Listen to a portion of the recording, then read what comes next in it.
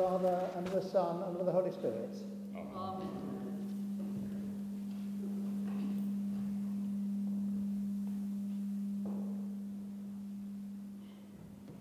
So I seem to have lost the microphone down there. Not very clever.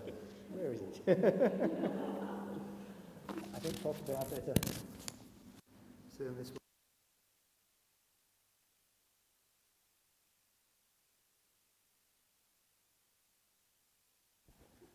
That should be on now. Yes, that's better. So, well, technology 1, preacher 0.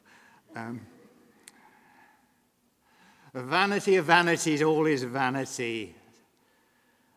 From the word go, we notice in the words of the book of Ecclesiastes that we're dealing that we're hearing the words of a cynic. Far be it for me to suggest that he might have been a retired priest. He writes in the name of King Solomon, the most successful and most prosperous of all the kings of Israel. And we hear that Solomon enjoyed his success. He could do what he wanted, have what he wanted, and took full advantage of it. But happiness? No indulgence, no praise and respect from other human beings, no achievement in his rule would ever be enough to make him happy.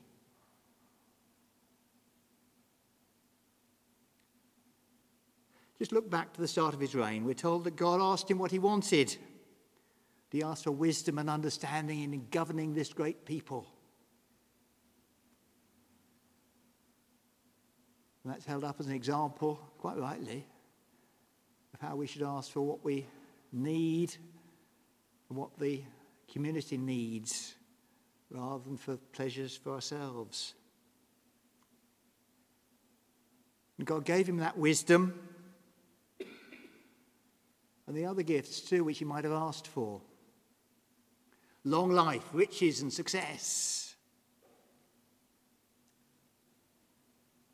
But it does seem that that request for wisdom was the last occasion on which he realized that all that matters comes not from human beings, even out of the heart of a wise man, but from God.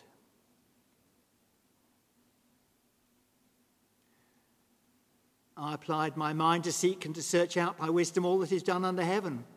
It is an unhappy business that God has given to human beings. That's the conclusion of human wisdom. The conclusion that Solomon seems to have reached. So it didn't matter that his many wives, for instance, chose to bring to court all the foreign gods that they were used to. The king came to depend on earthly wisdom and was celebrated for earthly power, not for godliness. And despite all his wealth and fame, he wasn't happy. Nor will any of us find happiness if we look to the earth rather than to the heavens.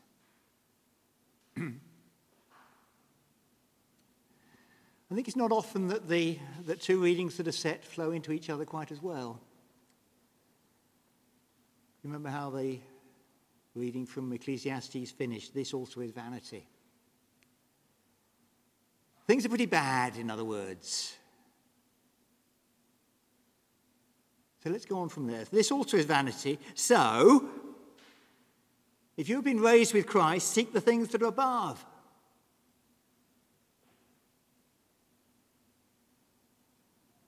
Seek the things that Solomon in all his glory wasn't seeking.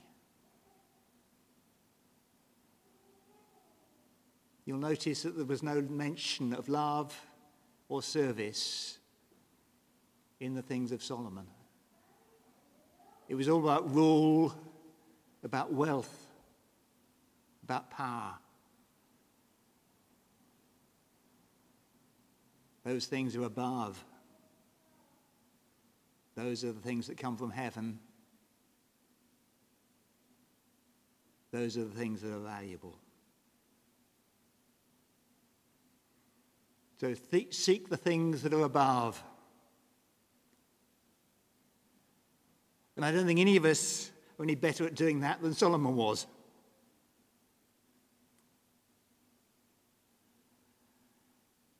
Blessed, said Jesus, you remember, are the poor.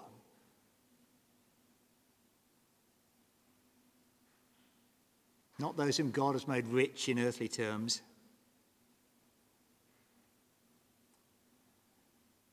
Put to death, therefore, says St. Paul, among other things, greed. Put to death greed, which is idolatry. Of course, we don't think of ourselves as greedy people.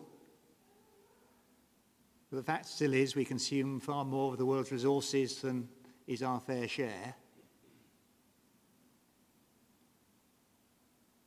Greed, which is idolatry, the greed, the desire for more, which, instead of bringing us back to God, separates us from him.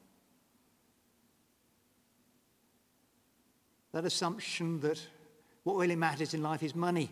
You can't do anything without it. How easy it is to think that what matters first of all is human wealth, earthly money. And only secondly, our relationship with God.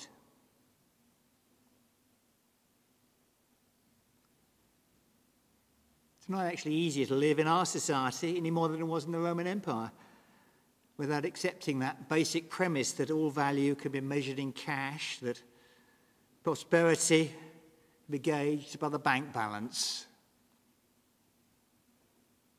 not by our state of mind, our happiness, or relationships with other people. Yet by taking the first steps of becoming a Christian, you, yes, I mean you and me, have stripped off all the old self with its practices and have clothed yourself with a new self, which is being renewed in knowledge according to the image of its creator.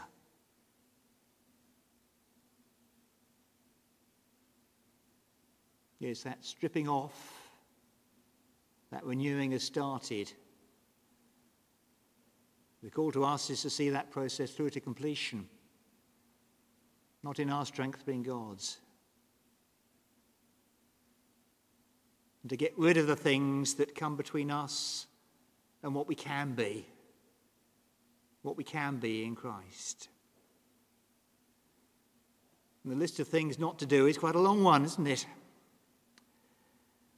Mentioned in this letter to the Colossians in those few verses.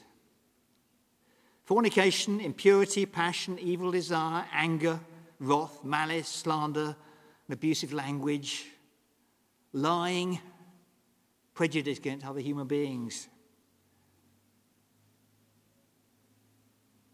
But surely the hardest one to cope with, to get rid of, is greed.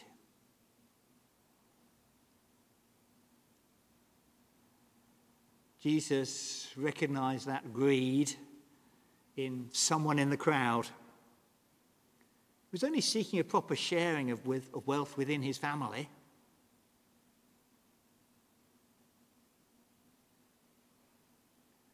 Jesus told of the greed of the rich man, busy building new storage barns for his crops, which he would not consume. That man looked forward, saying to himself, relax, eat, drink, be merry.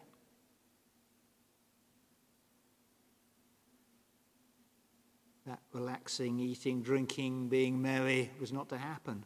But it's what he hoped for, like King Solomon.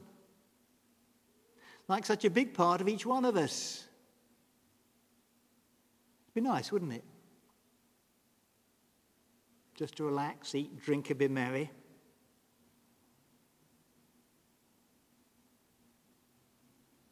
We learn, but we need to learn to be rich towards God. To be rich not in terms of pound notes in our pocket or healthy sums in our bank balances, but in love, in service to those around us and those far away too.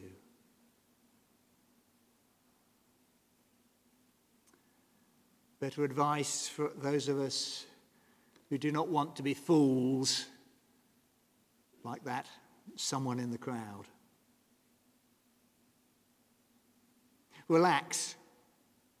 Yep, it's allowed. Pray. Give thanks. Give thanks for all we have, rather than longing for more.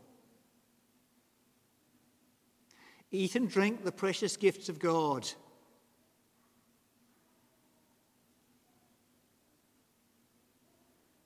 Then yes, be merry. Filled with the joy that God alone can give. Always depending on God for everything that we could possibly want or need.